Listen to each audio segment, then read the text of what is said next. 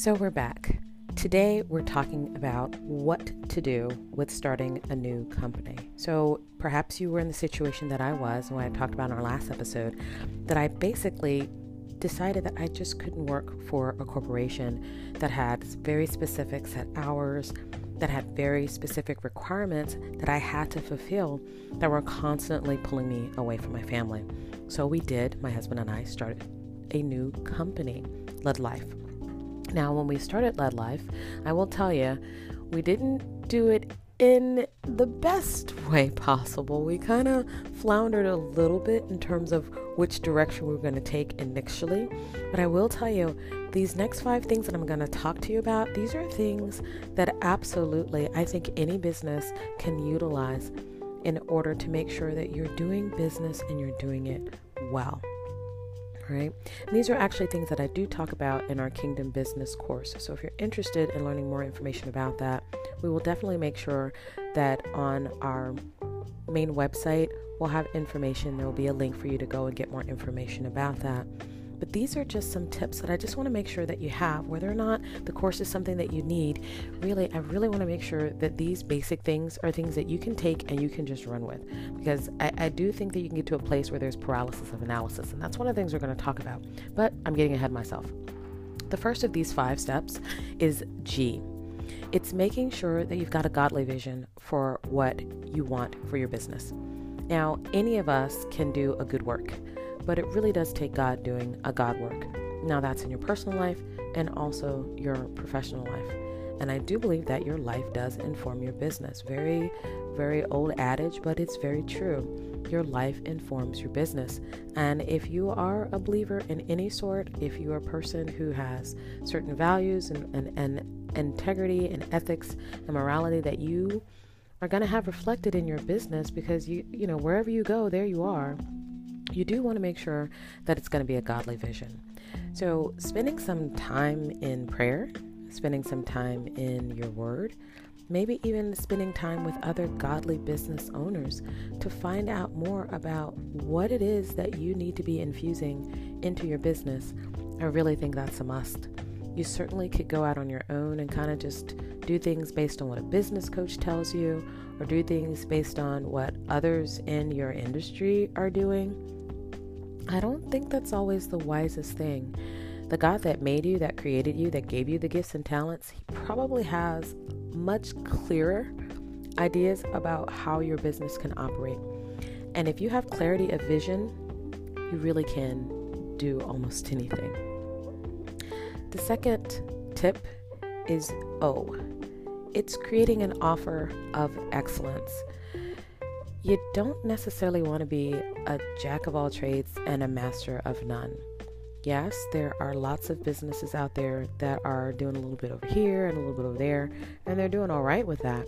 But you really do need to know what your offer of excellence is and your super why for offering it in the first place. This is why, even from the beginning, this is one thing that I think we did very well, is we reverse engineered our business. We started with the ideal. We also started with what we do well, which is our offer of excellence: psychiatry, psychiatric care, behavioral health care, anything and everything related to mental health. There's lots of different areas of health and lots of different areas for wellness and fitness, but we really stay in our lane as it relates to mental health and wellness. We also started with, what does good look like? Is that more time for your family? Is that more opportunities for vacationing? Is it travel? Is it ministry? Are you wanting to make sure that you're freely able to infuse ministry concepts into the work that you're doing? Do you want more time for your patients or your clients, and right now you feel like you're stuck with that 7-minute window? Do you want to learn new things and constantly be teaching others the information that you know? Do you get excited to teach? Do you want to pay off debt? Is that kind of the big deal? Is part of what you need to do making a certain amount of money so that you can take care of your financial responsibilities, right? You want to make sure that you're doing things in excellence in that way as well. Maybe you're interested in investing in partnerships or sowing into others, or you want to be able to nurture relationships. Whatever it is that you want to do, start there. Start with the goal, the end in mind, and then work backwards. I'll give you a slight example of this. One of my first business coaches explained to me that if I needed to make a certain income for whatever reason, needed to pay off debt, needed to make sure I was able to pay for Christian schools for my kids. Well, we started with the amount that I absolutely needed to clear at the end of the year. And then we went backwards and we says, okay, well, what were the different offers of excellence that I could provide? Well, within those offers of excellence, what would be the most that I would reasonably need to make in each of those different areas to make sure that I was practicing in a well-rounded way, that I didn't burn out, and that I ended up making the amount that I needed to make in order to take care of the things that were important to us. Again, you heard me mention Christian schools. That was very important to us when our kids were very young. So we needed to make sure that we cleared at least a certain amount for that, because that was a priority for us. Well, that's where we started. And then we reverse engineered our offer based on the amount that we knew that we needed to make so that we could, again, reach that ideal. The next letter, or the next tip, number 3, if you're counting, it's D, do it afraid, and mark it before you're ready, and then you can later learn to duplicate yourself. So there are actually 2 Ds here. The first is do it afraid, and that's actually a principle that I've been using and utilizing for probably 20 years. When there came an opportunity for me to do something that I really wanted to do, but I was kind of stuck by fear, I reminded myself to do the action first and let my feelings kind of come up along later. Why? Because my Bible says at least 300 and some odd times, don't be afraid and fear not. So I knew that sometimes if I wanted to get certain things done, I'd have to do it even though fear was kind of looping and lurking in the distance. And even before I was ready to do certain things, sometimes I would market myself as if I was able to do that, right? Sometimes I had to speak to myself those things that are not, even though they are, or vice versa. And then I later learned to duplicate myself. So I first learned how to do a certain process, even if I was a little fearful about it. And then once I did it and I kind of had it under my belt, I then learned to duplicate myself. If I wrote an email and it turned out to be a really great pitch for a provision of services that I could provide, well, then I learned how to take that same email, tweak it a little bit, duplicate it, and then resend that pitch out to another company or organization that I might be working with. The L, or step number 4, is leverage. Leverage what you know and learn what you don't. So find out what works well for you. Find out what process or signature pointers that you can give. What solutions can you already provide? Maybe it's something that's already being done in your industry. Maybe you've done a little bit of research. You've learned about what you know and maybe what you don't know. And you recognize that maybe people are doing very well already in your industry lane. So if it ain't broke, don't fix it. But can you improve upon it? Can you tweak it to make it work even more efficiently, more effectively?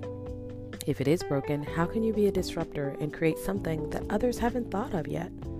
Maybe you can be where they aren't. And the other L, I want to remind you, and this is part of the learn what you don't know. If you went to school for one thing and that's your passion, and that's what you do and you do it very well, you may not have ever learned about the tax requirements or the business requirements or the marketing requirements or the licensure requirements, where those are things that you either take the time to learn or you learn enough about it that you can hire the best people in that area, have them do what they were trained to do, have them work in their zone of brilliance, but you know enough that if you are asked to produce certain content or to answer certain questions, you're not completely in the dark. The last tip number 5, is the letter Y. Remember that you are the structure, you are product, you are brilliant, and you are a brand, and you want to represent yourself very well in all that you do. Now, you guys know, again, if you've been listening to me for any length of time, that I consider myself God's baby girl, and that is a part of who I am, and that extends into my brand and what I do. So I want to make sure that who I represent and who I belong to comes through in my values, in my mission, and in my actions, because I always want them to be done with integrity, because people are watching. I hope this has been helpful for you. And if you've been kind of jotting some of these things down along the way, you've noticed that my 5 tips actually spell out the word godly. And that is actually a process that I utilize when I'm thinking about either going into a new endeavor or how we're going to find a solution to a problem that our team might be working with. Even when I start working with certain patients, if we're doing intensive programs for them or creating programs for them, I utilize the godly method. What's God's vision for this patient? Or what's God's vision for our role in helping this particular business? What offer of excellence can we provide? What do we already do very, very well that we can tailor to that patient or to that business? How can we do it well and duplicate ourselves? Not only for this particular person that we're working with, but how can we teach them to do the things that we're doing so that they don't necessarily have to be connected with us forever. They can then take the information that we've shared with them and run on and continue to utilize it for their own personal system for success. Leverage and learning. How can we leverage what we already know to help our patients, our clients learn what they need to so that they can go forth and do the things that they need to do in excellence? And how can we represent ourselves and our God in the best way possible so that, again, our integrity, our values, and our mission shines through with everything that we do?